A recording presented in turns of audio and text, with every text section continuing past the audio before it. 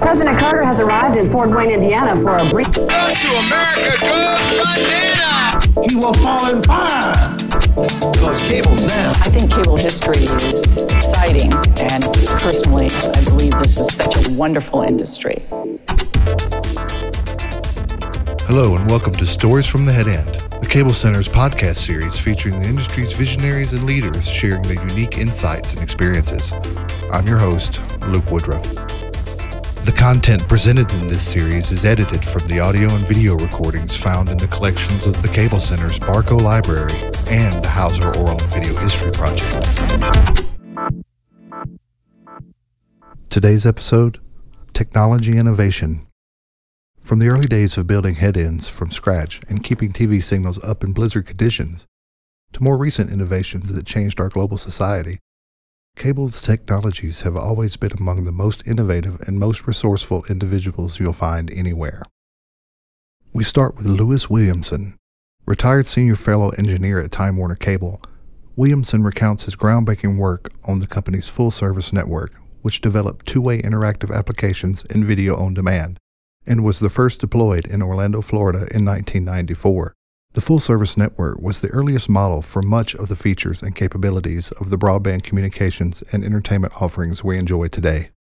And now, technology innovations. Most of us people in cable, in fact, I've yet to meet one person in cable who says that they woke up one day and said, I want to be in the cable industry. So connect the dots from getting out of Virginia Tech, and you came out here from Martin Marietta. Yeah. And then some to connect those dots. Well, out of school, I was recruited out here by Martin Marietta Aerospace. So I worked in aerospace for about 3 years. And you worked on war stuff, right? I did electronic warfare. What does that mean?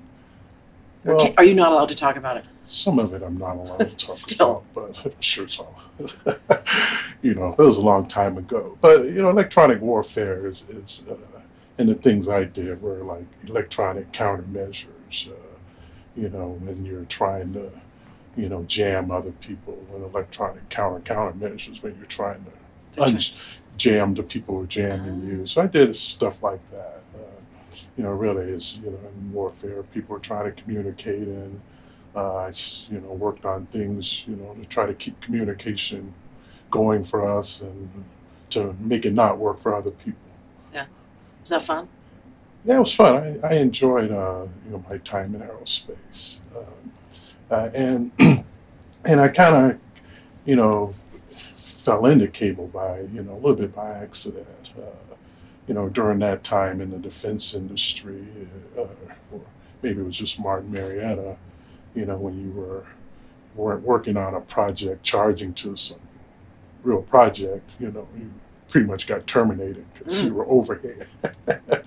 And I was running out of projects and stuff like that. So, young in my life and, needed a paycheck. So it made me start thinking about, what's the next thing? Because, again, I was young at that point, and you never think you're going to be at one place more than a few years. So I was feeling that itch. So a guy I knew at Martin Marietta had actually came over to American Television and Communications. ATC. At ATC, yeah. And he told me about an opportunity there, and I applied. And what was it? What was the opportunity? I was a member of the technical staff. It was my first, opportunity. But at the time, the cable industry, or at least ATC, was, they were trying to build this off-premise converter. We had started, the industry had started putting, converters in the homes, and, they would lose them. So, we had this brilliant idea. We would put the converters out on the pole, and just a little small, cheap control box in the house, and that was gonna, be the solution to it. So I was recruited to work on that project, and probably more specifically, what got me interested in it was I was building the control modem that talked to that device that controlled it. So it was like a 256K QPSK modem, Which was at the time super fast. 256K. And as I, really started, learning about the opportunity. It's like cable, and cable was pretty young at that point, especially in the cities. I had never had cable. So didn't know a lot about it. Yeah, it was 83. So what was the bandwidth? They were just building around 450 megahertz. And again, you go look at it, and I'm the communication guy. It's like, guys, these guys have 450 megahertz pass in every home, and they're going to put this 256, K modem, to these houses. And I mean, at that point, people were still 56K, not 256. It's 256. Oh, 256. It's 256 kilobit control modem and 64K. So you saw that as huge. Yeah, it was big. I thought it was going to be really great to do that. I later found out that was shared among 10 to 20,000 homes passed. So it wasn't quite as big right. As I found out, but it did start. I really was intrigued about the possibilities of cable, even back then. Thinking about that kind of capacity and what was possible with it. And at the time, they were just, pretty much just doing, television. We weren't doing any of the other things. Yeah, right. It wasn't. And the cities were getting built. I mean, I lived in Denver at the time, and Denver was just starting to get built. So cable was, still very fresh to me. So I decided I'd try it out. Here you still are. And 32 years later, right. I just finished trying it out. Yeah, right. So that kind of leads into the next, really you have so many big parts of your career, but the really big one was when fiber came in. So at that time, everything was all coax, tree and branch, lots and lots of amplifiers. And so what prompted the idea of, I want to start the fiber discussion about what was the state of fiber at the time? It was just a telco thing for long haul, right?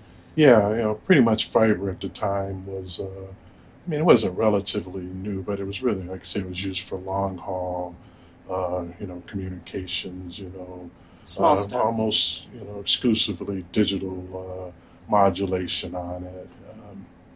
And as we started looking at expanding our plants, because if you can take a little bit step back at the time, we were building 450 megahertz systems at the time. Everybody wanted to go to 550 or beyond. Right. But the plants also expanded, so it was not uncommon for you to have a 400 to have a 40 amp cascade of amplifiers, which makes the picture at the end which makes it really bad. And also, people, you hear 40 amplifiers is, the noise gets worse, the distortions get worse. The signal gets boosted, as does the noise. Right, yeah. But there are also, lots of other problems with it too, is if you were the last person at the end of the cascade, any one of those failure points, your signal was always out. And as we tried to expand capacity, it was just tougher and tougher to keep and maintain those. So everybody started thinking about how do you break these systems apart, and it was just unaffordable. You couldn't afford to build hubs. There was microwave, amplitude modulated microwave links, or things like that people tried to break these cascades apart as we built these systems out. But all of those, again, they were unreliable. Microwave, you get expensive. A rainstorm, and it's, you lose signals then. So, we started looking for ways, and, we knew telcos were using fiber. We were trying to figure out how could we use it, but we couldn't afford to do digital and then have, convert all that back at each one of these locations. So, a couple guys, Don Gall, and Dave Pangris, who were at Kansas City. Dave Pangris had recently moved to corporate and was looking for ways to try to start building, our next plants. And the question of fiber optics came up, and could we use it? And I was the lab kid. rat. Well, more importantly, I was the guy who had, in Virginia Tech, I had taken a couple classes on fiber optics. So as people started talking about it, I knew enough buzzwords to sound like an expert. So, so they gave me the task of going out looking at, what would it take? Is it possible to, put our signals over, fiber, and how could we use it? So that's what led up to all of the experimentation on fiber and lasers. So you started talking to the laser guys, right? At Ortel? I talked to a lot of people. Yeah. Some of the current guys at Cattell and Synchronous were building FM links that we used, from hub to hub, but those were pretty expensive and wouldn't do the job. But those guys knew a little bit about lasers and, AT&T, we started talking to, the folks at Bell Labs and, Ortel, who became one of our, big laser vendors, about what was possible. And at first people were, pretty skeptical of the idea. Oh, very skeptical. I remember this. They also, curious. Yeah, they were curious because, lasers are, pretty linear. It's just, could you take all of those channels we, were carrying and put them on a laser? At 450 megahertz, it was like 60 channels, but we were trying to get up to about 80 channels at the time. So it was like, is this possible? Can you get a good enough laser to do it? And if you just go like, grab generic lasers off the shelf and go do it, yeah, most of them don't work very well. I mean, you get pictures, but they're worse than the ones we were carrying. So that didn't work. So was it like, I just wanted to like paint a picture of your bench. Did you just have, because you've told me before, and it's one of my many favorite Louis stories, is, well, how did you do it? I just kept turning it up until... Well, I did kind of turn up the power. But tell, like, what was the lay of what did it look like? But the lay of the land was, I mean, we were still trying to figure it out. So I had the luxury of being able to go try different, things to go figure it out because, when you first start playing with lasers, you say, okay, this is really not that good, even if you crank the power up. But I also started figuring out things like, part of the problem is, reflections, which is, a microwave phenomenon too. So, if I fused the link, fusion spliced the whole link together, it actually got quieter. So, I started, experimenting with fusion splicers and, to keep the reflections down, which led to, hey, if we get optical isolators, that helps too. And as we would, get different lasers from different, people, we did find some that worked better than others. And, as I would turn the power up on them, it made me also start playing with the thermoelectric cooler to cool them down. And I found as you turn the temperature of the lasers at those time, the Fabry-Perots, they actually change frequencies and or wavelengths is what they did. And when they got hot? When they got hot, they changed wavelengths? As you change temperature on them, they actually changed their wavelengths.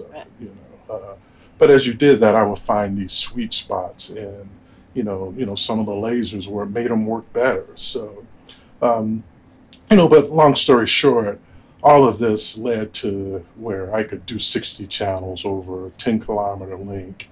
And as we started bringing, the laser vendors in and the people who were, really built lasers, they became intrigued because they started seeing that, it is possible. Is, how could they take what I was doing and go back to their laboratories and build better lasers and customize them for things that we wanted to do. So, that's really, it was that. Was there a moment in time where you went, oh, this is it? 60 channels over whatever it was, 1310, or was it like that? It was 1310, 1310 nanometers.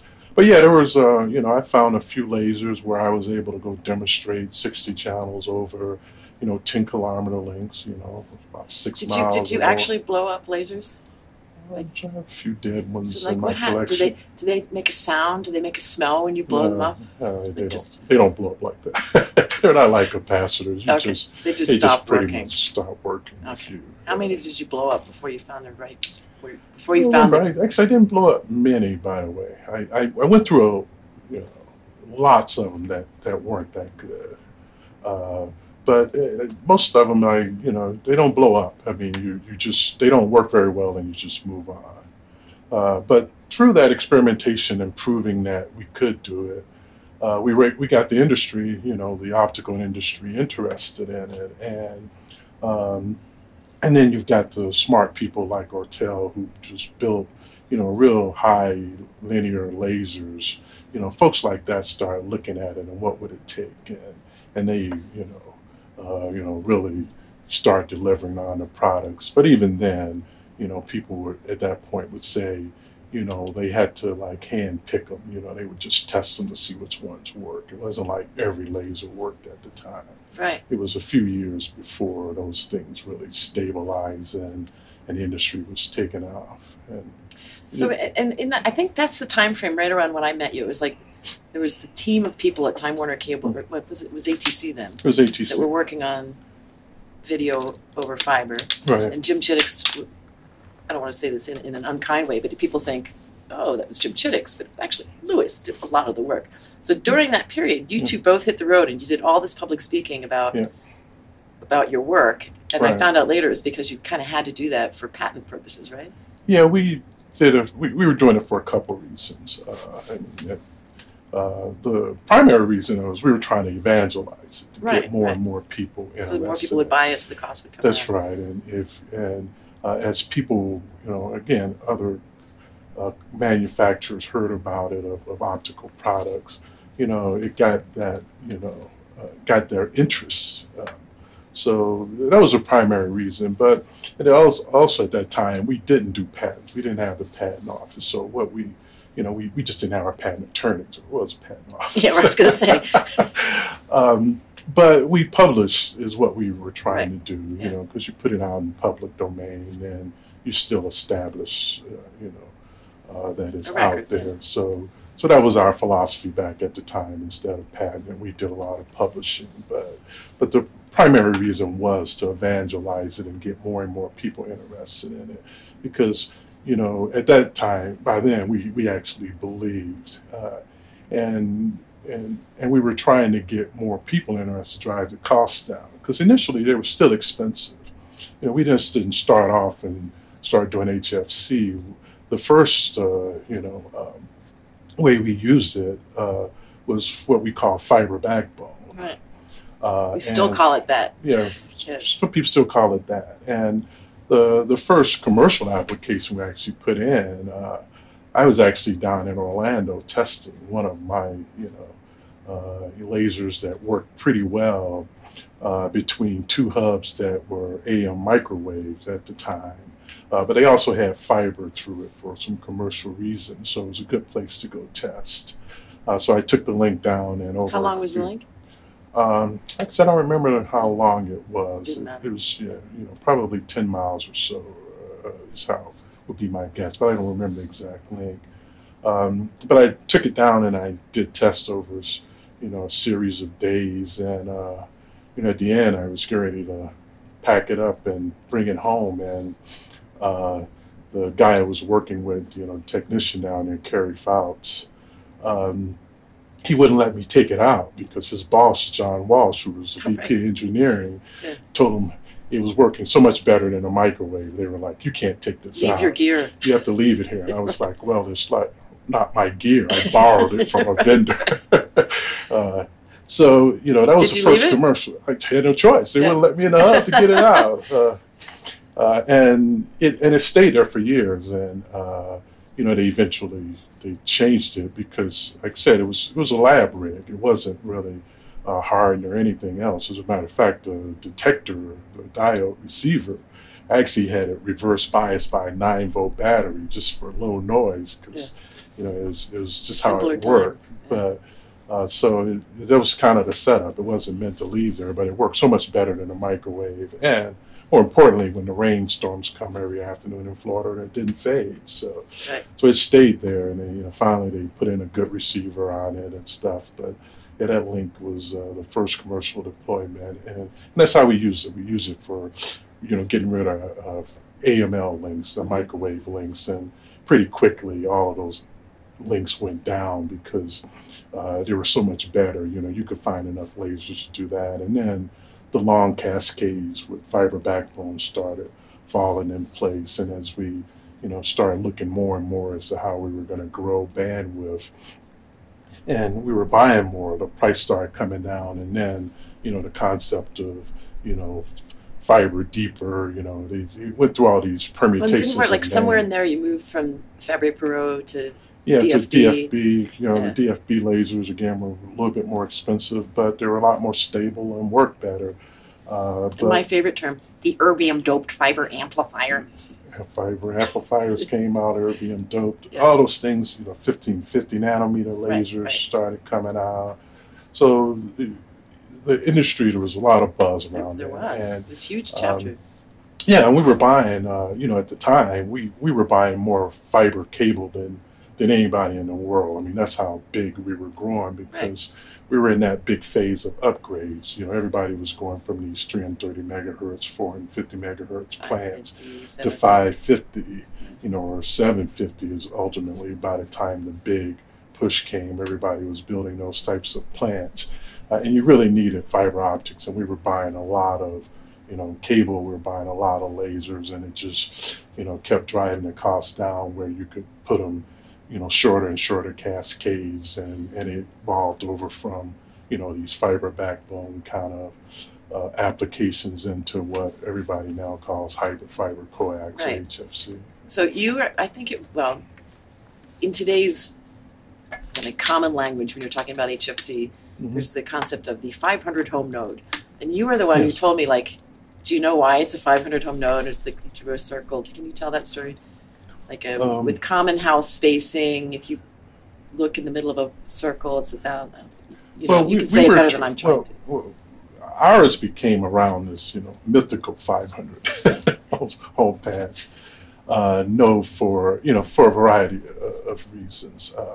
But primarily what we were trying to do is, we were trying to find this sweet spot of where you should far build enough, but not too far. Yeah, you didn't want to do fiber, you wanted to do fiber to the home, but you couldn't afford to. So we got around to about a 3-4 amp kind of cascade. And if you go try to do 3 or 4 amp cascade and the kind of densities of urban markets, you end up with about a 500 home pass, area. But it really depends on density. Some of them were 300, some of them are 1,000. It's no, really magic. It was, how do you build, a 3 or 4 amp cascade, where we thought was a good place for the optical contribution with the amplifier contribution, and more importantly, or sometimes we forget about it, is we were starting to do two-way stuff. So as you had these longer cascades, all that stuff would funnel back. As you build these shorter ones, you actually got two-way performance that was much better.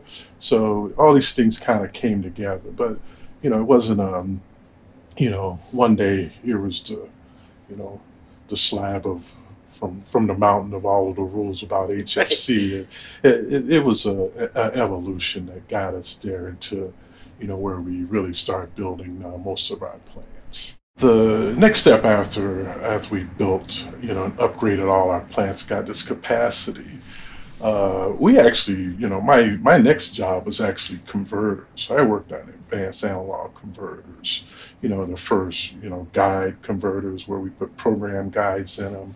Where Mike Hayashi would say, that's when our lives started going to hell. Well, that's when we started.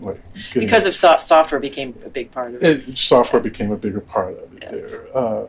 But so we built these, again, the capacity.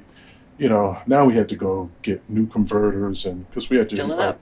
Yeah, and we had to pay for all of these upgrades we did. So we started doing the converters. And the other thing that really was happening at that point in time too was impulse pay-per-view, because two-way was working better.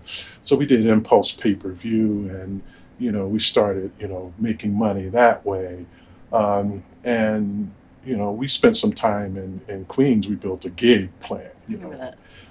And we called it Quantum, another one of our code names. I think I still have my little statue of it. Was a gig plant, and what we did was we did near pay-per-view, where we just ran the same movie with Every like 15 10 or 15-minute start times, and we started figuring out people bought more of that stuff. You made it more convenient, people bought more of it, and the convenience of it, so made them buy more because they could just buy it.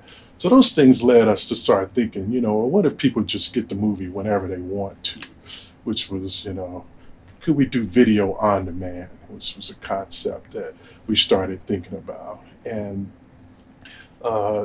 that's what started leading us to the thoughts around the full service network was, hey, if we could, really do video on demand, and hey, maybe we can do some interactive applications and all these other things. How would that work? But at the time, again, we were still analog, so we had to move to this new technology that was coming around, MPEG and digital Compression, and compression, because even with all of the bandwidth we had, you couldn't do everybody their own movies that way. So full service network was, an RFP that went out and said, hey, we would like to, move to digital. We want to do video on demand. We want to do interactive applications. And I wrote a pretty small RFP at the time. And what does that mean? It was only 50 pages? Oh, no, it was much shorter than that. 10 because pages? I wrote it. And as I said But earlier, you wanted to leave it in open. school, I wasn't that good at English. So, no, it was short. It might have been 20, 25 pages. It was pretty short. But it was to, again, to draw attention to us and get, people who were smart and knew what, how these things work to come and start helping us work on. And all of a sudden, Silicon Valley showed up. And all of a sudden, Silicon Valley showed up. Because, probably for the first time. Yeah, because they had the servers, they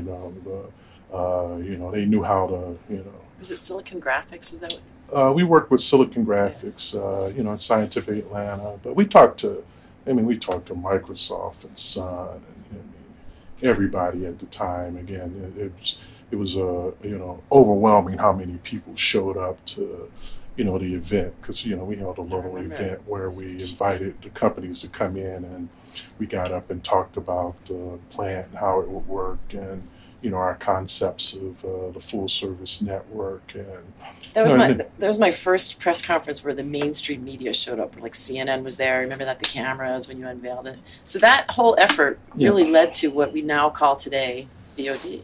It led to Ultimately. VOD. Yeah, that's right. And it was right at the time before we did digital, because we didn't even have MPEG 2 and MPEG 2 transport. We had compression and it was MPEG. Oh, but I see what you're saying. it was actually MPEG stills that was our movie that we did on the VOD side of it. And we only did it for VOD. I mean, the linear video was still through our set top, and it was a set top on top of this other big box that did all of the, the software for video on demand and the interactive applications and all the things we wanted to try. It was really this test bed, again, to see what it took to deliver those services, and to get the industry and the rest of the world interested in investing and building products for cable. So, and then after that, was that when Pegasus, that was your digital set top?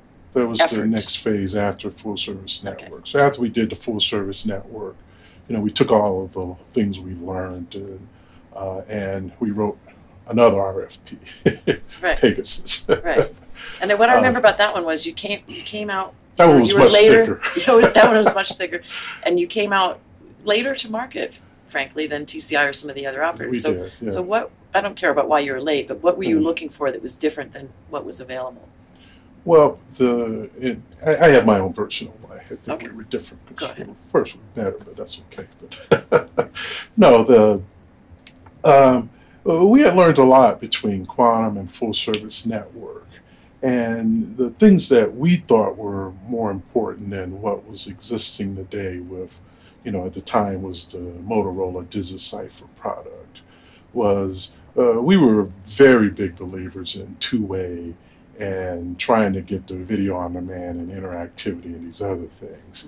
And what the digital products at the time were more for, in my opinion, they were more about bandwidth expansion, getting more channels only. They didn't really have all of the features, the capabilities of the two-way network and the memory in them that we wanted, so we could download applications. All those things, those were the things that we thought were more important. So that's why we did our own version of Pegasus and our RFP. It really emphasized that we wanted a platform that we could start building off on for the future, not just another set top to give us more channels. Gotcha. Last question: what impact do you think the cable industry has had on our society worldwide? I think we've had such a huge impact on the world. You think about the things we've spawned in cable. We 24-hour news, which all of the programming and entertainment. We created this bandwidth, and through that creation, programming exploded, because there was never that much programming until we created this bandwidth and everybody, started filling it up. So now you have all these niche programming and advertising, came, and insertion came, and then localization. And then you get to things like the internet. I mean, broadband. Without the broadband, I mean, we were still, we're doing dial-up, and AOL and CompuServe, things like that, dial-up. And yeah, by that time, it went to 56K modems, but you're still doing dial-up to get information, and here comes cable along. We place these huge bets on broadband and DOCSIS, and we start delivering this always-on, high-speed experience that really just drove, in my opinion, drove the dot-com era. I mean, all of those people who come out and use the power of the internet. I call them broadband natives. Yeah, they all grew up, because of this creation that cable did. So yeah, this impact's huge. I mean, if we had waited for that to evolve, by other ways, it could have been, it would have slowed that down. I mean, we accelerated that, and to this day we keep making it faster. I mean, now there's video over that to all these devices. I mean, we're doing Wi-Fi now, and all the ways we're connecting with our customers and getting our products and services there, and not just ours, it's everybody's. This is like the broadband highway that everybody's using now. I lied. I have one more question. And you can't play the "I'm retired" card because you're less than 6 weeks retired.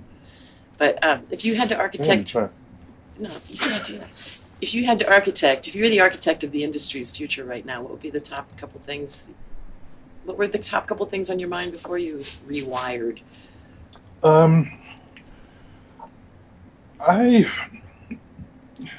That's a tough one. I know.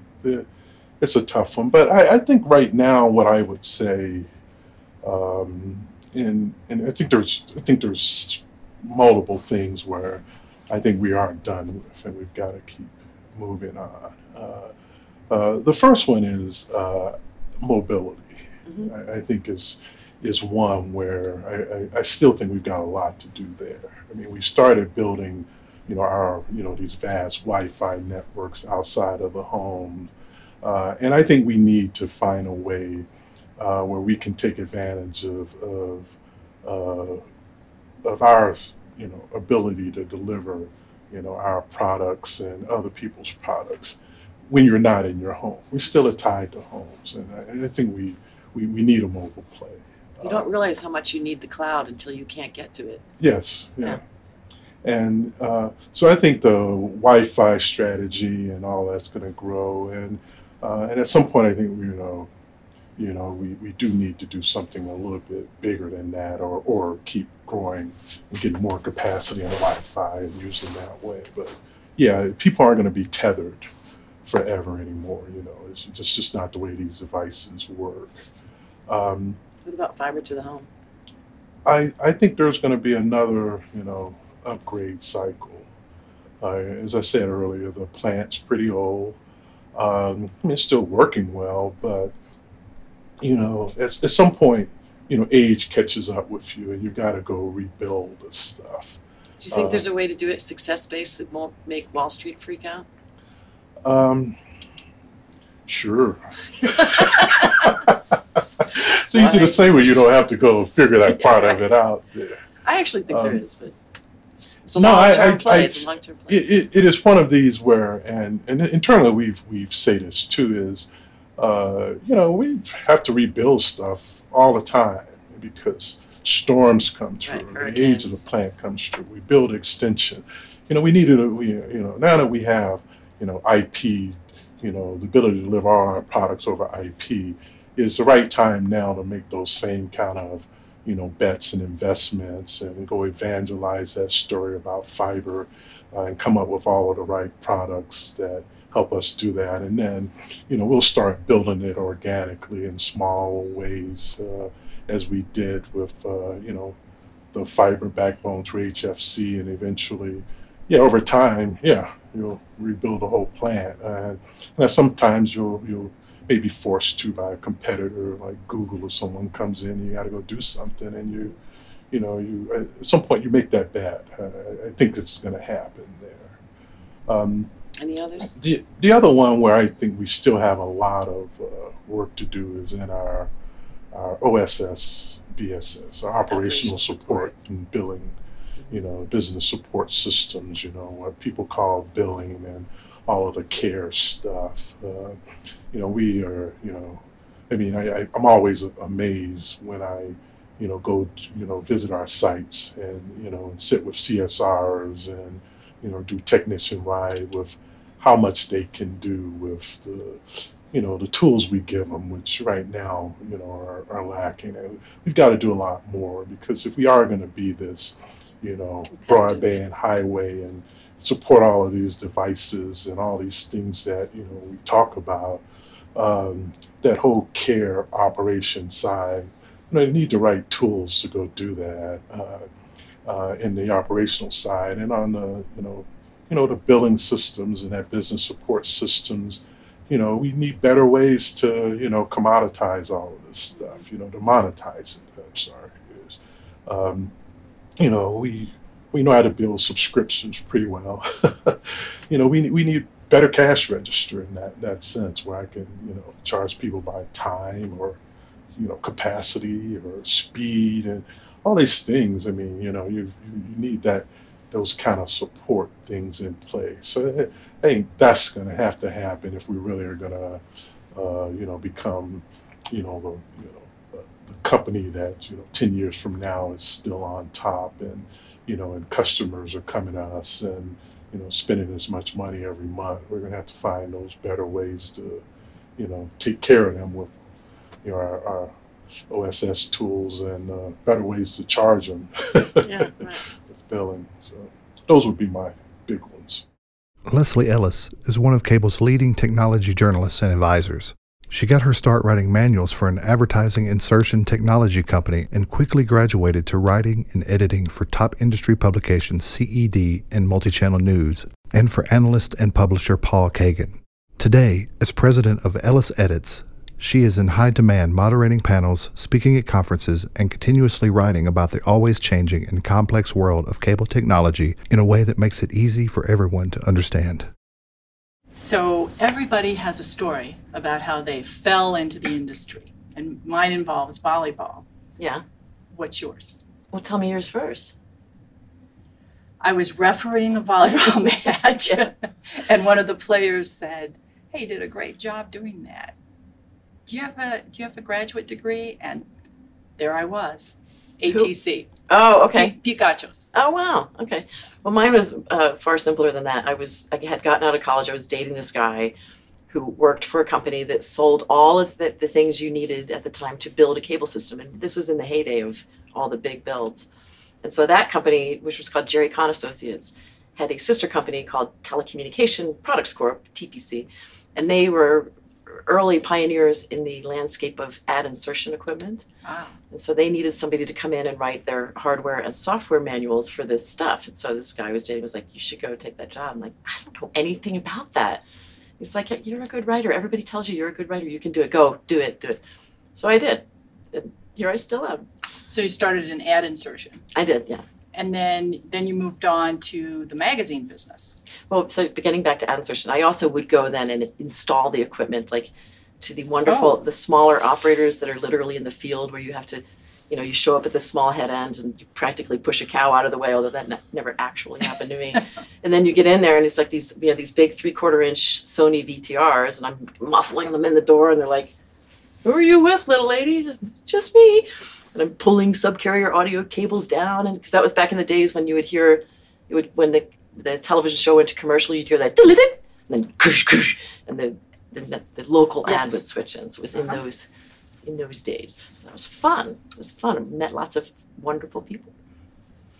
But then you did go on to the magazine business, to the CED magazine, right? Communications Engineering and Design, yes. And tell me how you got so that there's job. Two stories. So I had always as a child wanted to live in the great state of Colorado, which is where CED, at the time when I moved out here in 1990, there was like 17 or 18 cable companies headquartered here. This is the cable capital of the United States, Mm-hmm. And so anyway, to get back to the very beginning, my parents divorced when I was super young. And so the normal for me was that Dad would come pick us up and take us somewhere for a couple weeks every year.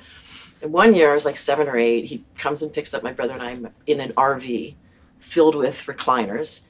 And Lazy Boy recliners. Oh, and I love it. His parents, my paternal grandparents, which was like, road trip. So we were going to drive from Pennsylvania to Yellowstone and ultimately drop these recliners off in Billings, Montana. And so we're somewhere on that journey, and I'm in the back of the RV, all the way back, in a recliner, tipped back, looking out the back window. And it was one of those perfect Colorado blue sky days, like the sky was the color of your shirt, and these beautiful white perfect clouds. And like, Dad, where are we right now? And he said, Colorado, honey. And I said, I'm gonna live here someday. So when I learned that CED was looking for a managing editor and it was in Colorado, I'm like, oh, I'm interested. And so I had already had a relationship with them because this little company that made ad insertion equipment, I was also in charge of buying the ad space in the magazines. So one night we all went out to dinner, Roger Brown and Rob Stewart and a few other people. And, we all were about the same age. And we were telling stories about things. And I said, I told him that story because it's a good one, the things you think are normal when you're 8. Lazy Boy recliner. But you set the intention early. Yeah, and I said, I want to live here someday. So if anything ever opens up, I'm your man. And it did. And so I was out here for a 2-week install in Thornton and started interviewing with Roger and Rob and ultimately got that job. Anything more about that job interview? So this is when you learn whether or not you're pushy or just really want Great something. salesperson. Yeah, really want something. But I had 2 or 3 interviews with them, and we all got along great. We were friends. And so it was like the 3rd interview. It was a Friday. I had the weekend to find an apartment, and then I had to go back to Pennsylvania. So I'm like, okay. So I think this all is going really well, and I really want this job. Could you hire me?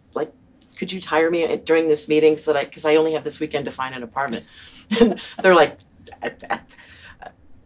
they look at each other like, okay. And they hired me. So they took a big risk on me. I didn't have a journalism degree. I don't have a double E. I have a BSBA with emphasis on computer science, which was not really science. It was very different at the time. So that was that. That's how I got here. That's a great I story. talked my way into the job. And still doing that, I imagine. Well, I loved the work, and I still love the work, and so it was good for everybody, I think. Good. And Roger Brown was a great mentor of yours, wasn't he? Mine and many other people, yeah. So he died in 2005 of melanoma cancer, and it was a huge blow to many of us because he was very young. But yeah, he was that guy who you'd go into his office, and he would put his things away and look at you and have a conversation. He never multitasked. And, he was the guy that we would walk around the trade shows, and there was one instance where we were looking at some new amplifier development, very hot at the time, Jana.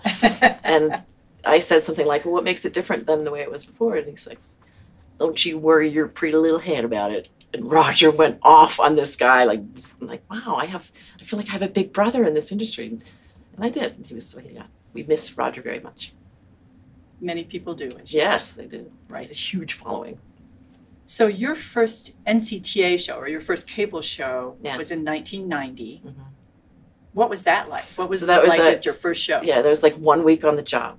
Oh, And they're like, come on, we're going. We have to do a daily. I'm like, what's a daily? What's the thing they slide under people's hotel room doors at the show? Oh, okay. So we get there, and Roger's like divvying up what tech sessions were happening here and who was having a press conference. And so he's like, okay, Leslie, here's your worksheet for today, and go. Like, okay, so then what do I do? Like, what happens? And he's like, go take really good notes and come back. We have to go to press at around 5. So come back, and I need you to write these things up as little items for tomorrow's daily. Like, okay, got it. So I go to the first one, and it's like this dark room with this engineer standing in the front of the room talking about, I have no idea what he was talking about. And the conditions were like, I had eaten, and it was like, I was starting to feel like I was going to fall asleep. So I thought, okay, you know how to stay awake. You know how to take really good notes. And I cracked out my portable computer, which was, at the time they were like 35 pounds. They're more like luggable. right. And I cracked it open and started doing the notes thing. And, have I told you about the hyper listening thing that happens with verbatim notes? No, what's that? So I just learned this over the years because I still take notes this way. But a connection happens between your fingers, your ears, and your brain such that you can't not focus even if you want to. Like, your brain will not let you get to, oh, what should I get for dinner tonight? Oh, I need to make an appointment to take the dog to the vet. You're so locked into that what that person is saying that you're just totally focused on it. So I love that part because I'm very easily distracted. So I went in and started taking verbatim notes, and then was able to go back to the press room and look at the notes and pick through it and find the lead and write a little couple pieces for the next day's daily. And I loved it. It was really fun. It still is. Now that your court reporting early days. That's what Mom Dime a Page. Right. That's where that came back. A dime a page. Right. Came back in, and you're and you changed that into hyper listening. Yeah, I still do. That's neat. It's great. Neat. It's a great skill. Now, you told me earlier when we were talking about some things that you had a great story you told me about Jim Chittix. Oh, Can you? Yes. Well, I mean, what happens when you don't have the ability to take verbatim notes is you use the reporter's notebook, a little skin with the thing on the top. Mm-hmm. And so I had to interview Jim Chittix about something, and I had such a platonic but a crush on him because that year, or right around that time, he had been named CED Man of the Year. And, he has that very statuesque way of speaking, and his pause, uses the pause very well. And I was kind of petrified to interview him, but, it was my assignment, so I go and talk to him. And I'm kind of mesmerized by his speech and everything. And I'm writing, and I think I'm writing, and I think I'm writing. And I get back to the page, and my notes say, and the most important thing is. That was it? That was it. So it's kind of a problem. That's one of many Jim Chittix stories. But I also have the first. Please tell me the while you were out. Remember the pink while you were out messages? One day I came back from lunch. I think I still have those. So one day I came back from lunch, and there was Leslie, while you were out, Jim Chittix called for me. So I framed it. I still have it. It's not pink anymore. It has faded over the years, but I still have the first while you were out phone message I ever got from Jim Chittix. That's great. Yeah. And you also worked for Paul Kagan. I did. Was that after the CED? CED and then multi-channel news, which is where I learned news writing, and also very fun. And then wanted to learn how to do financial analysis in that whole side of the world. So I was lucky to be picked up by Paul Kagan, who I think is one of the industry's greatest storytellers of all time, and a lovely, lovely man. Great. And then you started your own company. Right. I started Ellis Edits. Ellis Edits, yes. EE. I started that, I don't know, like I think this year, I found out from LinkedIn that this year is my 15th anniversary of that. I start getting all these congratulations. Oh, thank you. I had forgotten. But it was right around this time in whatever year that was, 99, 2000. And what do you do at Ellis Edits? Well, it started out that I wanted to do 15 years ago. 15 years ago, my rules of engagement, and I'm sorry I'm going to say a curse word now, but my rules of engagement were interesting work for people who aren't assholes. And you try to stay true to that. Usually you fall down on the interesting work part because you become friends with everyone and they need you to do things that aren't always interesting. But I wanted to do that. I wanted to help people to understand things that can be ridiculously complicated, and wanted them to understand technology even if they didn't have as much interest as an engineer. Mm-hmm. That's where I live. That's what I do. So it started out with a column and still writing for CED, and I went through my actual Rolodex and picked out the cards of the people who I had really enjoyed working with over the years, and called them and said, I'm on my own now. This is what I want to do. Is there any way do you need anything like that? And the first one was Ray Katz at Bear Stearns. He and I had always helped each other because he didn't understand some of the stuff in tech and I didn't understand the stuff of Wall Street. And so I called him and he was like, I think that's a great idea. And so he was my first really big client. And for a long time until the end of them. That was a very sad day. And you've also authored books. Yep. I did. How many? I think, I don't know, 3 or 4. They're not like books. They're not like, what's the one we just read? Bill Bryson or, actual books, but they are kind of like textbooks. I've done 2 illustrated dictionaries with the fabulous Stuart Schley. Stuart Schley. There's few people that are more fun to work with than Stuart Schley. We also did a field guide to broadband. So it's those kind of like illustrated dictionaries of tech stuff that were fun to do. I think that's the only books I've written. Maybe there's more, I don't know. Okay.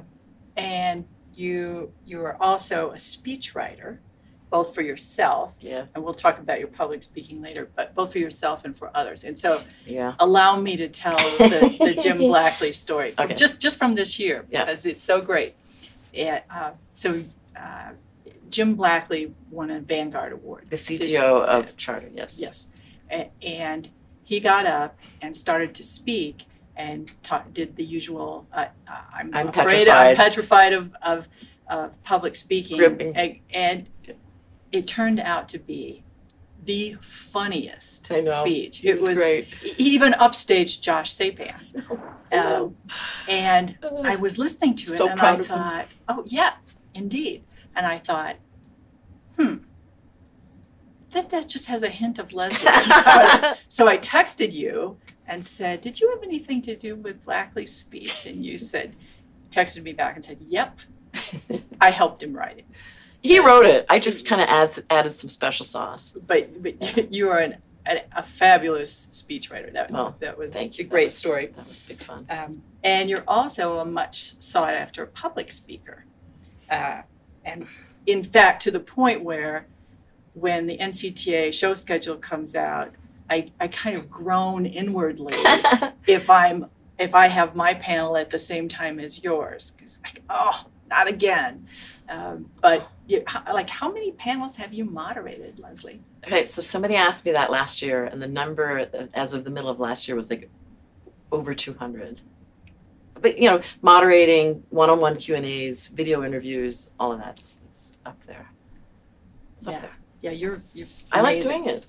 Well, yeah. So, what tips do you have for me on what are your about moderating? Good moderating definitely tips. Like how much time you have. Okay, so first of all, people who say I'm just the moderator should be removed from that position immediately, because a panel that has a weak moderator, it's a role that's important to the conversation. Mm-hmm. Never read someone's bio. You're just wasting time. Mm-hmm. Everyone has the bio in their books. Mm-hmm. If someone's talking too much, tell them, like, Harry, you're talking too much. Okay, you have to stop now. Or stop. Yeah, stop. You taught me that one. Stop. You're talking too much. You need to let somebody else talk. Those are 3. You want more? No, that's good. Go where the conversation is going. Right. Have your questions. Make sure they're really good questions. And then if somebody goes somewhere else, go with them, because they might be even more interesting than your really interesting question. Good tips. Thank you. You're welcome. And you have some rock star folks that you emulate when you moderate, right? Whose styles do I try to incorporate? I do. Yes, thank you for redoing that question for me. Charlie Rose. Okay. Ellen DeGeneres. Jon Stewart. And Terry Gross from Fresh Air on NPR. I'm also a big fan now of, what's her name, the funniest lady on television, Amy Schumer, National Treasure, Jimmy Fallon. So I kind of cleave towards funny things, but I also really like how Charlie and Terry interview. Like, they just have a way of making people feel comfortable, and they do the research such that they know they lead the conversation gently and I think masterfully. So I study interviewing. I think it's an art and a science and a talent that is, and I would say that you've mastered it too. I'm trying. Yeah, it's great. And you also write, and I think you mentioned it before, you write a very popular column for the industry called Translation Please. Yes. Which is now in its more or less 15th year. Right. Do you have a favorite column? I don't know that I have a favorite column. I have a favorite topic, which is, and all of the CTOs or technology people watching this who know me know what it is. It's the upstream path. So the upstream path of any cable system is 5% or less of their total available capacity, which it used to be not a big deal because there's not much. You click your mouse to go get a web page. The bulk of it is the web page coming back. You're part of a telephone call coming out of your house is not a big deal because voice is small. But now when you think about, I'm going to attach my webcam to, my assistant Sarah did this last year. She attached her webcam through her Wi-Fi to her chicken incubator so that we could all watch the chickens hatch. That's video. That's big, and it's coming out of the upstream path. So I spend a lot of time fussing and fretting and worrying about the state of the cable industry's upstream path, to the point where the CTOs are like, give it a rest, okay? Let it go. But what you do with all of these is you make the cable technology understandable for the lay person. Yeah, I say it as for people with less of a natural interest than engineers. That's what I try to do. Like, here's what it is. Here's why it matters. Here's what doesn't matter. Here's how much it costs. Whatever the theme is of that. Well, I'll look out for your next upstream path. I've done so many of them. It's kind of, and they're all online now too. Oh yeah, translation-please.com. So you also, just change gears just a little bit. You are a prolific volunteer and fundraiser, both in the industry and out of the industry. Mm-hmm. You want to talk to me about a couple of those fundraising projects?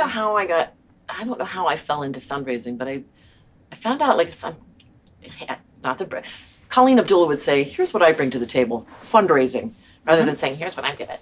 But I don't know, I just found it. I started with the Avon breast cancer stuff, and in 2 years, I was with the Save Second Base team for several years. And I in the last year that they had it, I was personally number 1 in the Rocky Mountain region, and the team was number 2. And then when Roger died, he had 4 kids that were about to be of college age. And so I put together a cable team called Run for Roger, and we raised $10,000 for each of the 4 kids for their college, which really helped them a lot. And so that's amazing. Yeah. That's great. I'm doing one right now called Healthy Bee, Be Healthy, that is to raise money for a beekeeping associate, or the biggest convention for beekeepers west of the Mississippi, later it's early October. Great. Now, and can you talk a little bit about what you've done to bring women into the technical side of the industry? Oh, yeah. You've been a speaker, you've been a fundraiser, you volunteered. Yeah. So it's mostly through, there's a wonderful group of women in the industry who are all recipients of the SCTE and WICT annual Technology Woman of the Year. And Nomi Bergman is one of them. And every year she organizes this dinner at the SCTE, and every year it gets one person bigger. And we talk about how to fix the top and the bottom of the problem. So the bottom of the problem is still, on our watch, fewer and fewer young girls are interested in the sciences and technology. And so we're trying to work that, which I can tell you about. And then on the top side is there's, the numbers show that if you have more of a 50-50 blend of women and men on boards of directors, you have better financial results. But it's still kind of an uphill battle. So as a group of women, we try to work the top and the bottom of those two problems Now, actively. You tell me a little more about what the programs are for bringing people into the bottom. Yeah, so the one I'm most involved with was one that Daniel Howard of SCTE and Sharita Caesar, Sharita, and I dreamed up at one of the national shows like 3 or 4 years ago. We were saying like, okay, we're starting to do a better job as an industry at throwing money at this entity called FIRST.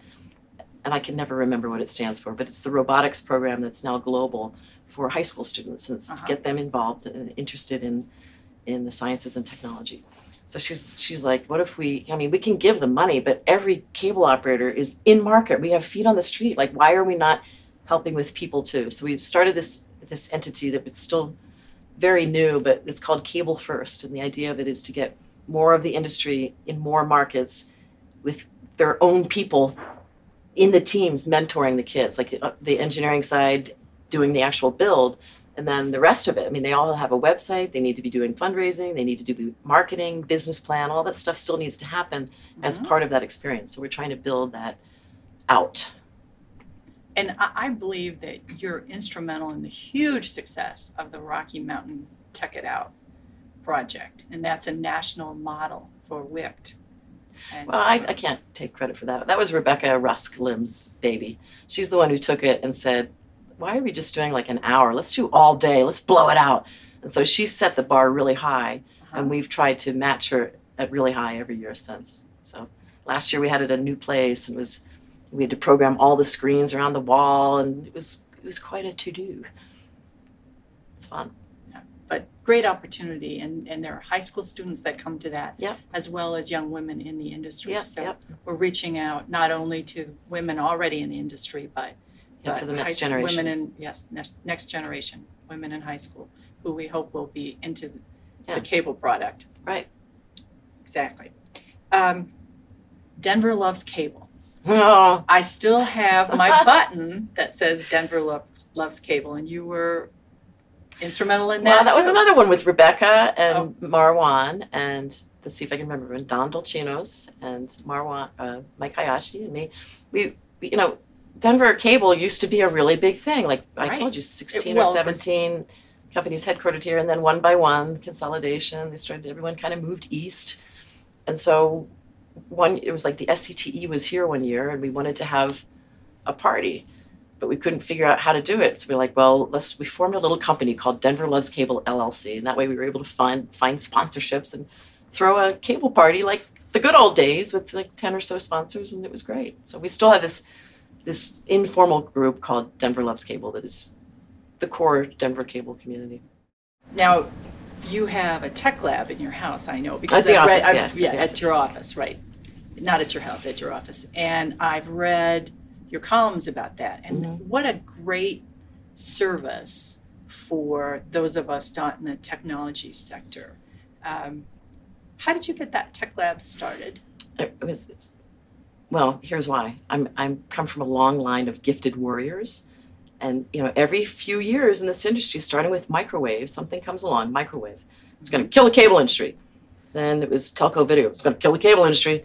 Then it was satellite. It's going to kill the cable industry. Like, oh my God, every time it happens, like, oh no, it's going to kill the cable. So then this over-the-top video started to happen. And you didn't need a microwave antenna in your back bedroom. And you didn't need, a satellite dish. You didn't need telco, whatever.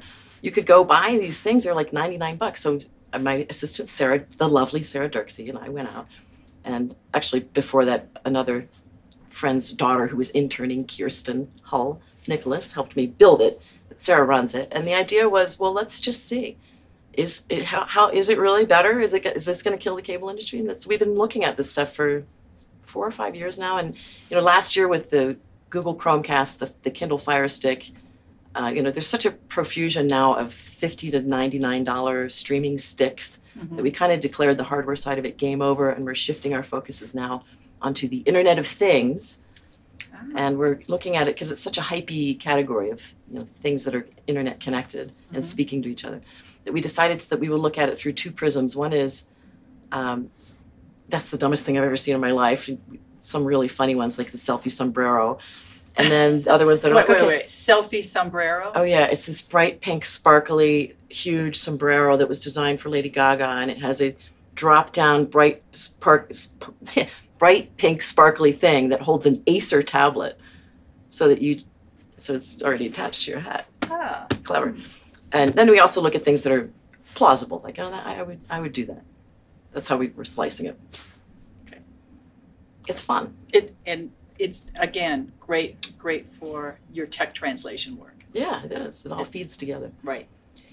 So what do you see as a lasting legacy of the cable industry, or the legacy of the cable industry? Well, you and I have talked about this before because you're very involved with the people that are on the customer care side of things. Mm-hmm. But you have your cable life, and then you have your non-cable life. And usually your people in your non-cable life hate cable in some way, right? We are living in the era of... Unfortunately. Right. And so I'm getting so tired of it. But so the nice thing is the work I'm doing now inside some of the operators, I truly believe, like it would be very hard to convince me otherwise that it's going to get a lot better. Thank God, right? Mm-hmm. So I don't know if that's going to be I hope that the legacy is that, in some period of time, 10, 20 years, people don't, or maybe they remember laughingly how bad it used to be. Mm-hmm. But that our industry gets much, much better at care and user experience. It seems like it's inevitable based on the work I see happening by so many people, but the chasm between the two is still very large and disappointing. I would agree with you, Leslie, and I know a lot of people are working hard, really hard, to make that, and they mean it. Really it's not hard. Just a job. It's right. Yeah. What do you see as cable's impact on society? Or what impact has cable had on society? Well, that's a big question. It is, and I'll hone in on one side of it. I think that the biggest thing that's happened since I've been in cable is high-speed data / broadband.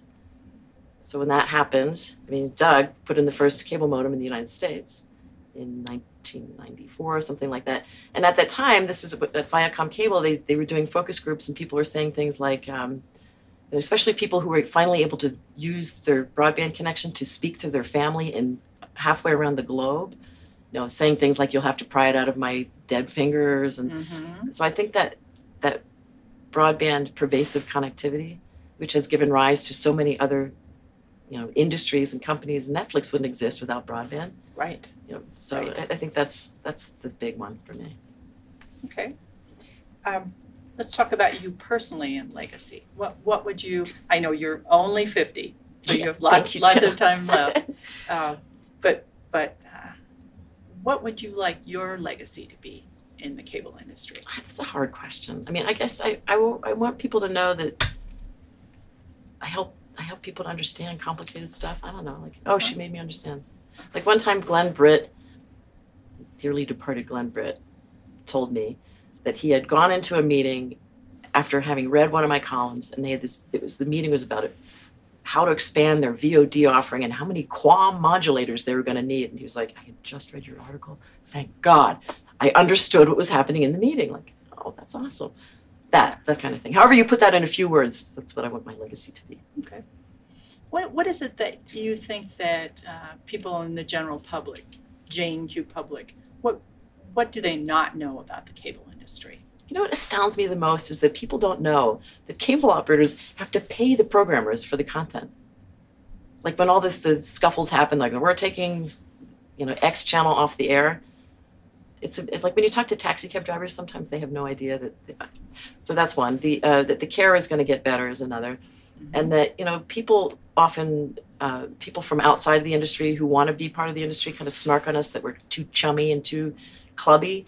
That's not intentional. That's because the operators never have competed with one another. They chased, franchises, right. City by city, town by town, and so as a direct result, especially on the engineering side, they tend, like for instance, they split the load of the work. So like Cablevision went first with network DVR. Comcast went first with DOCSIS 3. Time Warner went first with Switch Digital Video. So they come together, and because they're not competitors, they say, well, here's what worked with that, and here's what didn't work, and here's what. So they're able to share the load of what needs to be learned and experienced and put into action. I think that's pretty cool, and I hope it stays that way. Mm-hmm. Make more innovation that way. Like many budding technologists, much of Mike LaJoie's childhood was spent taking things apart and putting them back together. At 21, he became a stockbroker, but as the computer era dawned, his love of technology took over. He fixed computers and became a consultant, eventually connecting with Warner Communications to work on the team that developed the compact disc. Joining Time Warner Cable in 1994 after 2 years of consulting for them, LaJoie rose to become the company's executive vice president and chief technology officer and led teams that worked on everything from interactive program guides to the Roadrunner high-speed internet service to network DVRs to early VOD and IP telephony. He is currently co-owner of technology consultancy Gen C 2.0. You meet people like Glenn Britt and Joe Collins and Jim Chittix. What year is this, and what does Time Warner Cable look like at that point? This is probably 92, late 92, I guess. And cable is still long cascades of amplifiers. Hybrid fiber coax has not been deployed. Louis Williamson has proved that it works. Louis is actually, I don't know, people don't recognize Louis for this, but he is the guy that invented hybrid fiber coax. He's the guy that first said, I can transmit television signals over a piece of glass and translate it into an electrical signal at a node and deliver it, and he's the guy that came up with that architecture, which is, I can't talk about modern cable television without mentioning Louis Williamson. Louis, that architecture that he came up with is the foundation for the extensibility and the robustness of everything that we do in cable. The fact that he came up with that and reinvented how you build a cable plant is what actually gave birth to digital television, gave birth to on-demand, gave birth to telephony and high-speed data and all the stuff that we do today. Sure. So this is 92, and it was as I said, this guy, Jeff Holmes, inserted himself in the cable company's desire to do, to roll out hybrid fiber coax and to demonstrate what you could do with a high-end two-way plant using HFC. And so I got inserted into this program and went to Denver in the old ATC headquarters right there on 160 Inverness down at Dry Creek, across from Jones, which I understand that's a building that's supposed to get torn down here pretty soon. And that's where I met those guys, Dave Pengris, and I met Jim Ludington and Lewis and Scott Wadawa and Don Gall and Javon. And that was the crew, along with Hayashi on the periphery telling us we were all doing it wrong. That was the crew that kind of came up with this overall architecture and figured out, okay, how could you actually do TCP/IP over a cable plant using hybrid fiber coax? How could you layer it on top of a transport? We used ATM at that time, which was supposed to be the e-ticket, which has now been kind of retired. But that was the crew that put it together and did all the vendor selection and then oversaw the construction of it. And what did Time Warner Cable look like? I mean, how many states was it in? How many employees did it have? What did customers, when they turned on their television, see at that point? At that point, they were probably seeing about 50 channels of television in most places, and it was all, not even standard definition because it wasn't digital. It was NTSC. It was analog TV. Right. And so I think we were mostly 550 plant. Maybe not. I guess there was a lot of 360 that we were still, we hadn't even started significantly on the upgrades then. And so we were still all, cascades of coax with up to 60 amplifiers in cascade. So if you were close to the head end, you had a nice experience. If you were a long way away, wasn't so nice. But I guess we were in probably about 45 cities then. You know, about 45 cities. Every single city had its own earth station and a bunch of dishes outside and the downlink facilities and all that stuff, you know. And customers were probably about 7-8 million, I guess.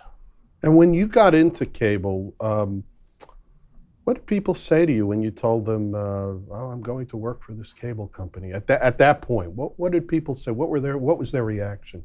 Was it still kind of a pioneering business, or was it a pretty established business and you knew you were making a good decision? You know, it's funny, when I got into technology, I made the decision in 1980 to get out of, you know, finance and into technology. And at the time I set a goal and I said, you know what, my goal was that I really wanted to work on the leading edge of technology with the greatest technologists that I could find. And at that time, I didn't realize what the cable industry was. You know, I knew what cable television was. I was a subscriber. It wasn't, I don't think it was as big a deal. You know, this is before the 94 Act. This is, you know, I mean, I think cable was still, you know, broadly enjoyed, but still in its early growth and its heyday. You know, I think it had been built mostly everywhere. Most of the big cities had been franchised. So, but no, I didn't know what I was getting into. I was still a consultant at this point in time, and I actually had partners. We had other customers, you know, and at the time I had, I don't know, 14 people working for Warner Records, and my partners were doing business with other folks. So I just thought I was, you know, it was just another customer. This was a very good customer. You know, at the time they were represented about, you know, 40% of our business, and so it was a good customer. Okay.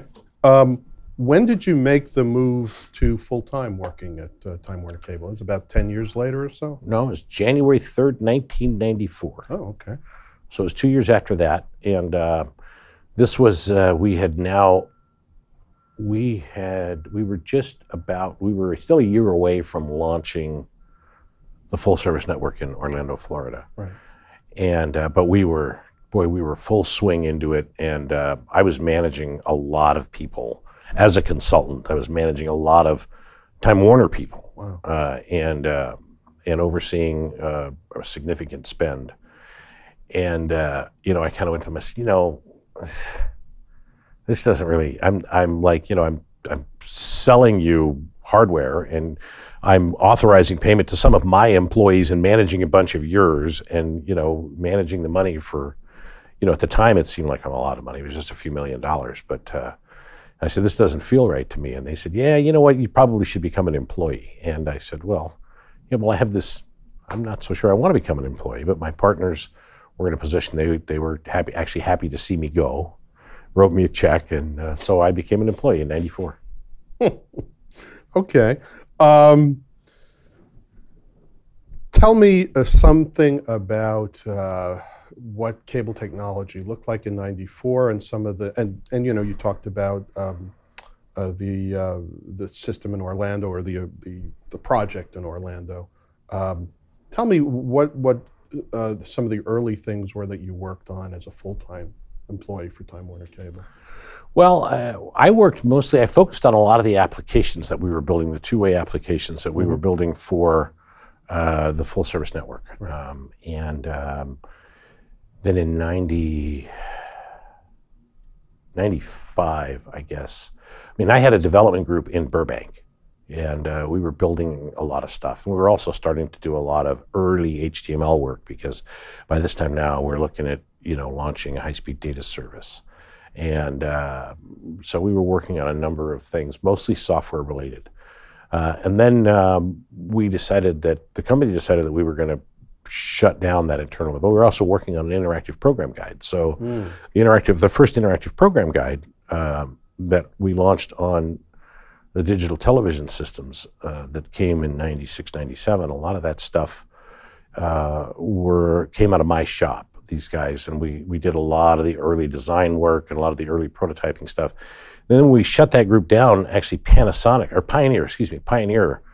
we sold a lot of that a lot of that to Pioneer, and they took over quite a few of the folk, and then they built the first guide, which then it's now still out there. That some of those guys are still around. I think they're now working for Rovi, I guess. So that was like the early stuff, and then in '95, I'm pretty sure it was '95. We shut that group down because the cable company, they just said, you know what, we're not gonna spend this kind of money every year. Full service network, interesting, but it's not something that we're not going to take that particular methodology and roll it everywhere. We had to reinvent it and turn it into something that we could, affordably roll everywhere, which became what we called the Pegasus Project. Okay. And then I just kind of rolled around for a year and a half, and I looked at interesting stuff. And I looked at a lot of high-speed data stuff and got involved with IP telephony. So packet cable was something that I started at Cable Labs. I was actually the first RFP for packet cable was something that I wrote over a weekend at my coffee table, and that was the first thing that was published for packet cable to start launching telephone. I'd like to sort of stop at this point and ask you, what was the feeling when you were doing this work? For example, I remember when the concept of your cable company being your phone company, your cable company providing this thing called the internet to you. And a lot of people said, well, gee, I don't want my cable company doing those things. But you were in the middle of it. You were right in the weeds. And was your feeling that, this is going to happen? Or was it, I'm working on this and maybe it will happen. Maybe cable will be taking over phone or offering phone and being an internet provider, whatever that is. At the time, right? I mean, it was pretty pie in the sky, or not? Were you totally sure that this was the way we were going? I want to get just for the, you were in the middle of it. I was rabidly in the camp that said, this is something we absolutely have to do. Yeah. I wanted to put, high-speed data modems in set-top boxes. I wanted to put G.711 codecs for voice in set-top boxes, in the first digital set-top boxes. I said, guys, we got to do this. This is something that's coming. This is going to be here. And and I'll give a lot of credit to Glenn and Carl and Joe too for putting up with him. Jerry let us do it, but Jerry didn't fund it. Glenn and Carl actually went and raised the funding for high-speed data. They went out and found partners to throw in the money to allow us to build the initial Roadrunner, and that was, it's one of the things that I absolutely treasure about the cable industry is the risk taking and the pioneering and the guys that just have this vision and say, you know what, this is gonna be something that's gonna bring huge value. This is gonna change the planet, and we're gonna go do this and then go take the risk to do it. It is quintessentially American. And it's something that has always been deep in the bones of Time Warner and Time Warner Cable. Really, it's one of the things that I kind of lament Time Warner Cable, the brand going away. It's the nature of cable. Cable, you build it, you borrow a bunch of money on it, you grow it, and then you sell it. That's how cable works. And everybody goes home to go figure out what they're going to do next. And so I understand it's the nature of the beast, but I was always on the other side. I was always on the buying side. I'm very pleased with the career was great. Cable, as Garrett Morris used to say, cable had been very, very good to me. Yeah, but I guess that, you kind of said it, but I'd like to just dig a little bit more. Was it, and I think you kind of answered it, was it a bet that Glenn Britt and Joe Collins and you made? Or did you feel it was a sure thing? I mean, because now here we are sitting in the digital age, everybody's using their computers, their phones, and most young people, I would think, or anybody, doesn't really think anything was any different ever, that it wasn't a, gee, well, will this happen or not? I mean, when Glenn was raising the money and things like that, at cocktail parties, did people when you were talking to them, did they say, "Oh, it sounds interesting, but I don't know"? But you were definitely in the camp, right? Can hard you to remember explain. that? It was hard to explain to people, and you couldn't really. I mean, at this time, we were spending literally billions of dollars on the infrastructure and the signaling protocols to support this business, when no one even knew what the hell it was. Very, very few people knew what it was. Right. The power of it was, I mean, when you saw it work. So first of all, you got to remember, I was a 300 baud guy, right? I had a modem, a dial-up modem, in my Apple II, and spent hours and hours on a VAX and a PDP-11, screwing around with text files. So, I mean, I was, this is back in the late 70s, so I was an absolute acolyte for connectivity, right? Oh, I could see that. And so when you actually saw what happened when you could put broadband against that, and you could start to see how images would change and how quickly this thing, you said, oh my gosh, there's no way, this is going to take the world by storm. It is amazing how now it just feels like air. Yes. Everybody just kind of just assumes that, just like you don't even think about the fact that we're all breathing the same air. But the internet connectivity is just there. It's always been there. Well, not true. It came from huge investment, a lot of risk taking, and a lot of development born on the backs of folks really in the cable industry. I mean, telephony was there. Right. The guys in the guys in the chip business and the CPU business and the routing and everything. Those guys, the Ciscos, the Intels, certainly they took huge risks as well. And I think actually, if you look at it, if you were paying attention at that time, and you understand things like Moore's Law and Butter's Law, and you just do the simple math, and you say that this is going to get twice as fast for half as much every 18 months, and you add that up, you go, wow, this is going to be really, really different, really, really fast. Yeah, so I was absolutely convinced. Okay. VOD. Tell me about your involvement with that, with VOD. So early on, we did VOD in Orlando, right? And we had about 100 titles. We had 99 titles, and we tried to add 100 titles, and the whole thing broke, and we couldn't figure out why. And it was because, and actually, I poured through the software, the code, to find out why was this thing breaking. It was because somebody had hard coded the value for how many titles you could have to the maximum limit of 99. We had to go change that.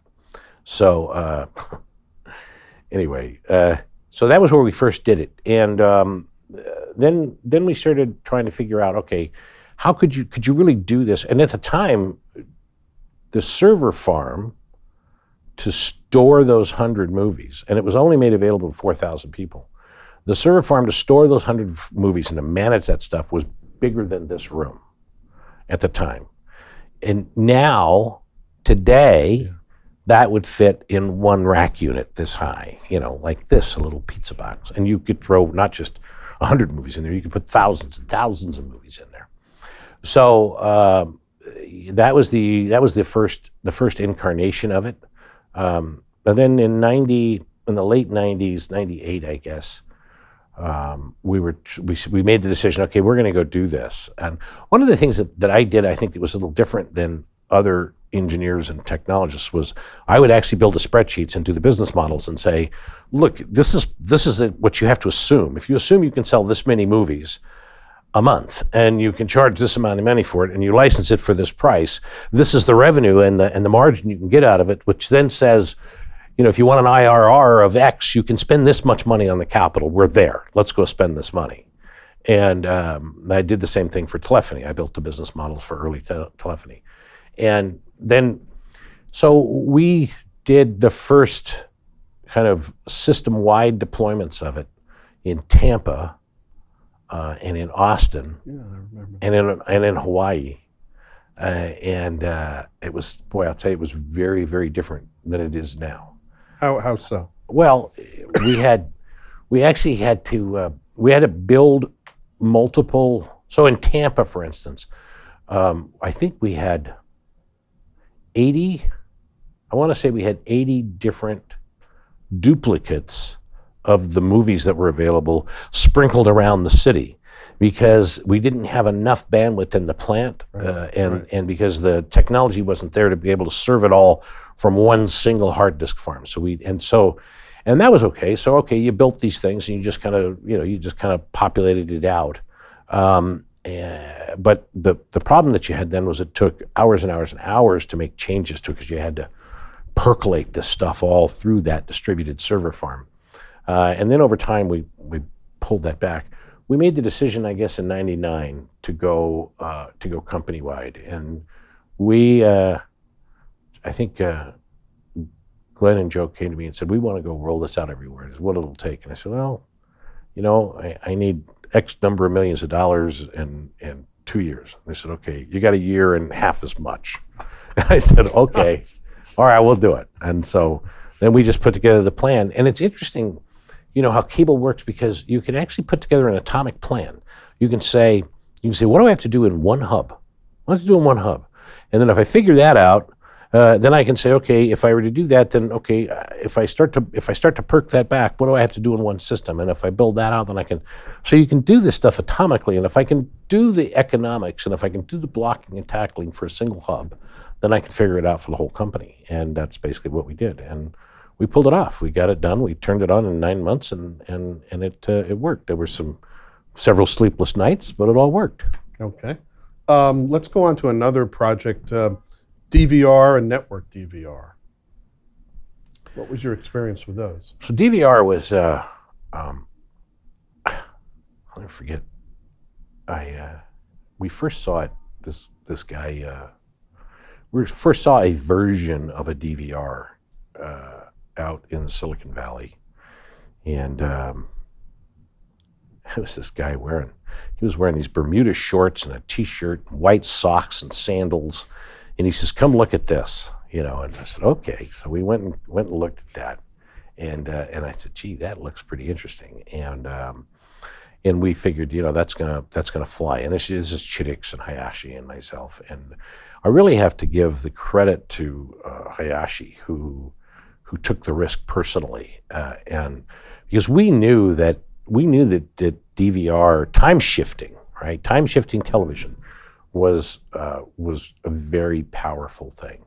And at this thing, I think Replay TV was out there at this time, and I don't know whether, there were a couple of early tries at it, but we really knew that given the right model, that this could take off. Given the right model, given the right offer at the right price to consumers. So we'll give you the box. You don't have to pay $600 or $900 for the box.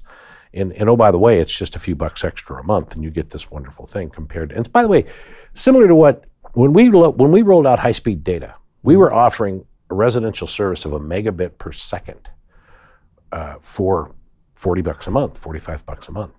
At the time, if you wanted to get a T1 line from the telephone company, which was 1.5 megabits a second, you paid $3,000 a month. So just the relative scale. And we knew that the economics worked for us at $45.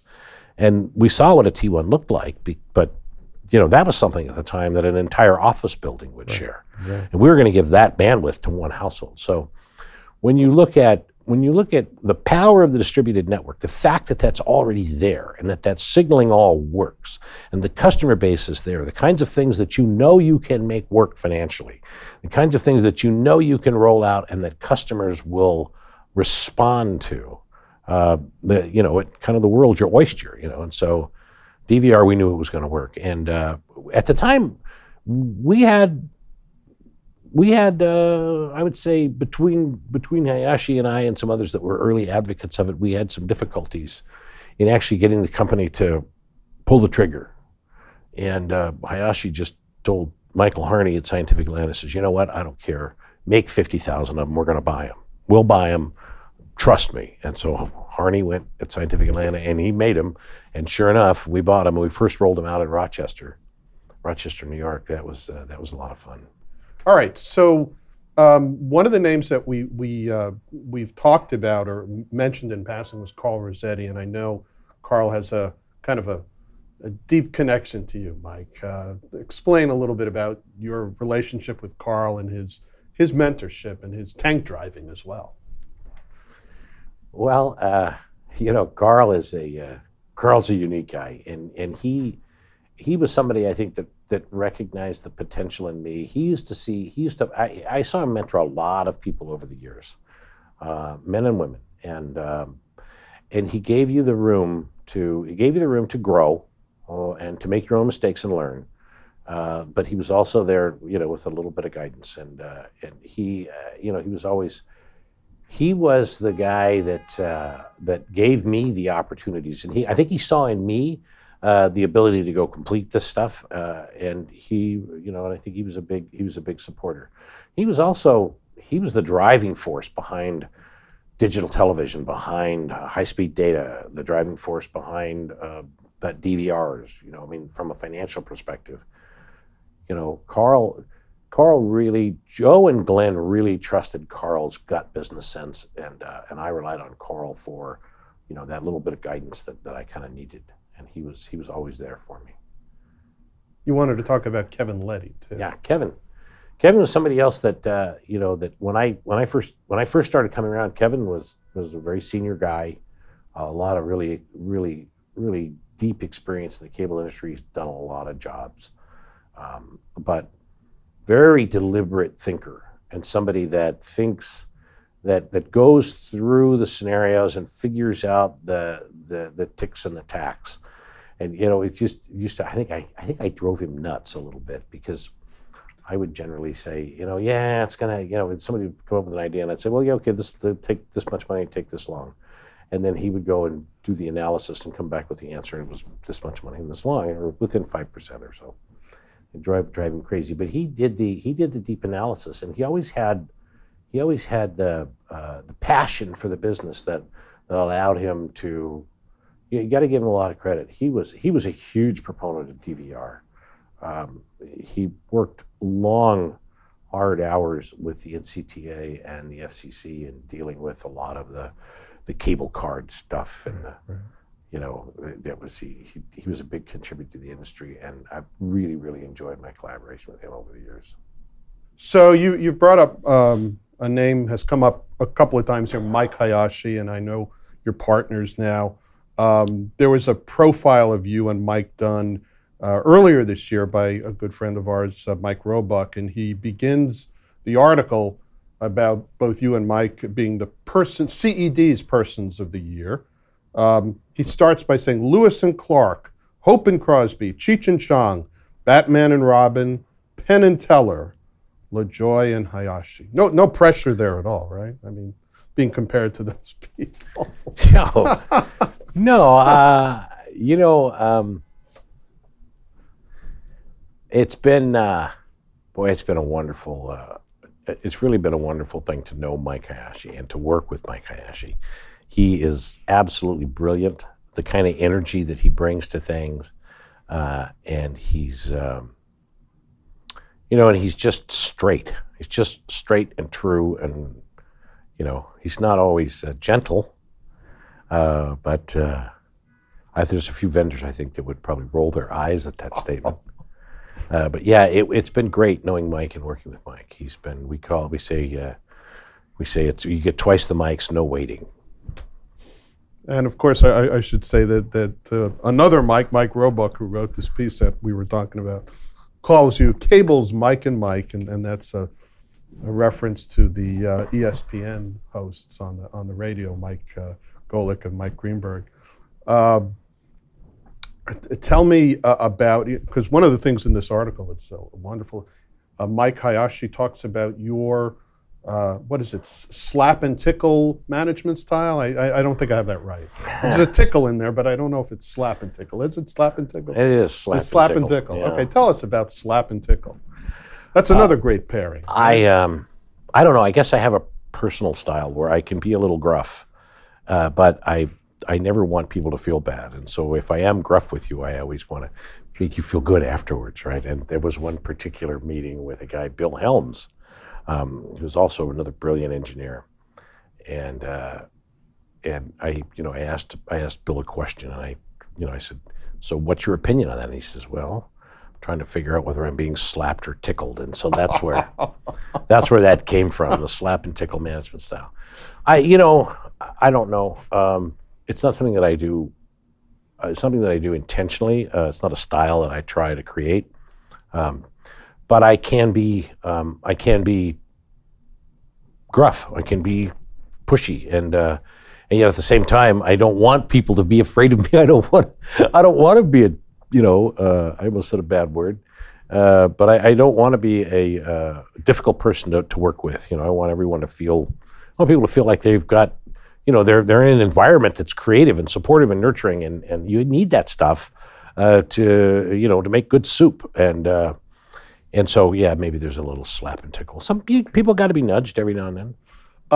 Since we're talking about people skills and things like that, I know one of the things that you mentioned to us in the pre-interview was the collegiality of the technology side of cable and the cooperation. And clearly, you've talked about all these people today.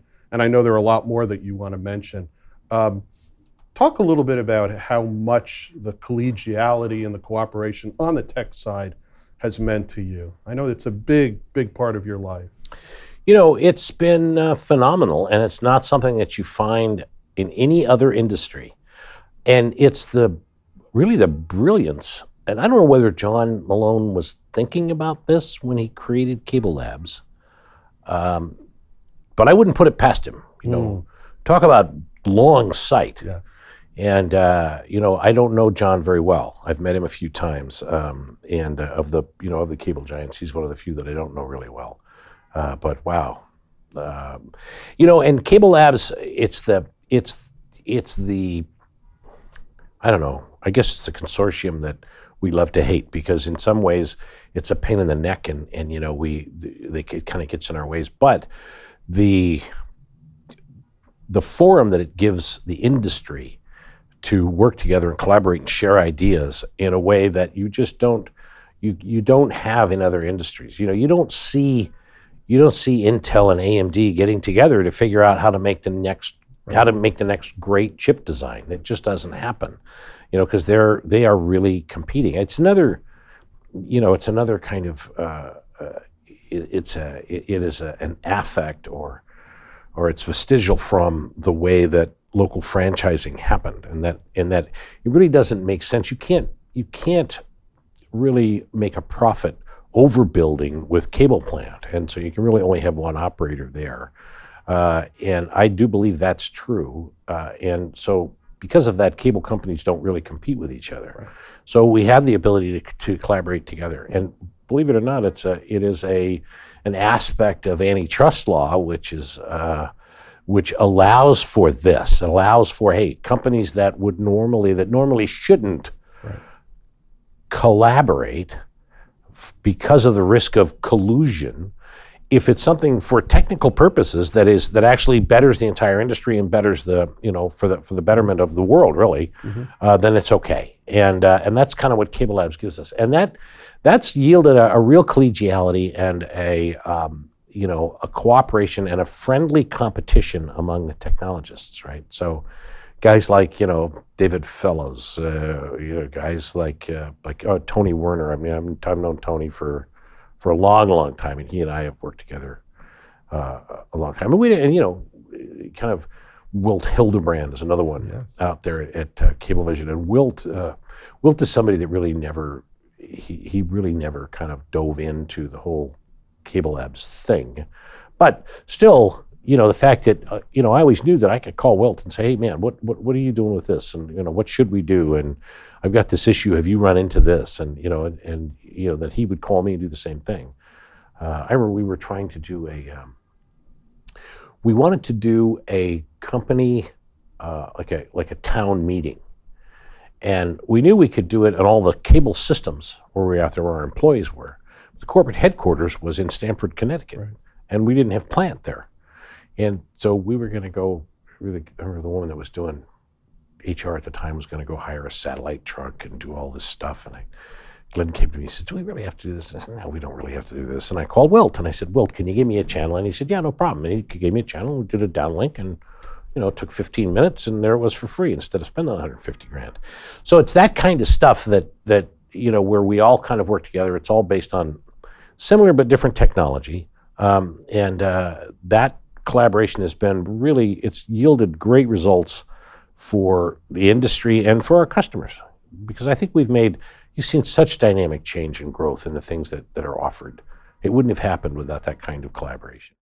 One thing Glenn Britt said at his retirement was that, and you've kind of echoed it, was that so much of what we do today and so much of what we take for granted today technologically has its roots in the cable industry. And his comment was that we should tell this story a bit louder and a bit prouder, I guess, where his... Agree? I absolutely agree that without the risks of guys like Glenn Britt and Carl Rossetti and Brian Roberts and Ralph, John Malone, and I hate to give those guys more credit than the technologists, but they deserve it because they're the ones that actually took the financial risk and actually stood up there and convinced people, hey, this is how I'm going to spend this money. This is going to work, right? It's easy when somebody else just kind of gives me the checkbook. It makes that job a lot easier. But Intel wouldn't be what it is. Microsoft wouldn't be what it is. Google wouldn't exist. Facebook, what the heck would be? People wouldn't be pushing photos around of each other if you didn't have broadband, right? Think about all that stuff. Medicine wouldn't be what it is. Radiology wouldn't be what it is. Yes, the cable industry and the risks that we have taken completely is the complete underpinning for the technological revolution that we see today. And largely the technology, the advancement in TCP/IP, the advancement in compute technology, advancement in storage, the advancement in networking is the greatest American export. It happens here first. It does. It happens here first, and then it gets exported. And that has been, Cisco, for heaven's sake. I mean, I was at Time Warner Cable for several years. I was John Chambers' biggest customer. For several years we were spending, $1.2 billion a year with Cisco, and the willingness to take that kind of risk, and to go and to make that investment and to place that bet. So you look at what that funds, and then what the other things that they could build, and then the fact that they're buying the Broadcom chips to do all that stuff, and the Intel chips, and the funding that happens, and the jobs that are created. I mean, the cable industry has 300,000 jobs, but if you add up all the other industries that support this industry and all the jobs that we create, it's millions of jobs, millions of jobs. It's a fabulous industry. We should crow about it a lot louder. I agree.